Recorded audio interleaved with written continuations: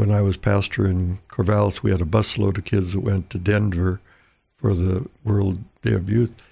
And one boy came back, and the kids were praying in the church, and he said, "How come we don't have Eucharistic adoration?" And his name is Dominic DeMaio. And Dominic DeMaio became a Dominican priest about 20 years ago. And he is a real witness to the faith in the Eucharist. And because of that, we started Perpetual Adoration in Corvallis. We were the third parish to have it. The others were two littler parishes, St. Agatha in Sherwood, St. Agatha in Portland, Sherwood.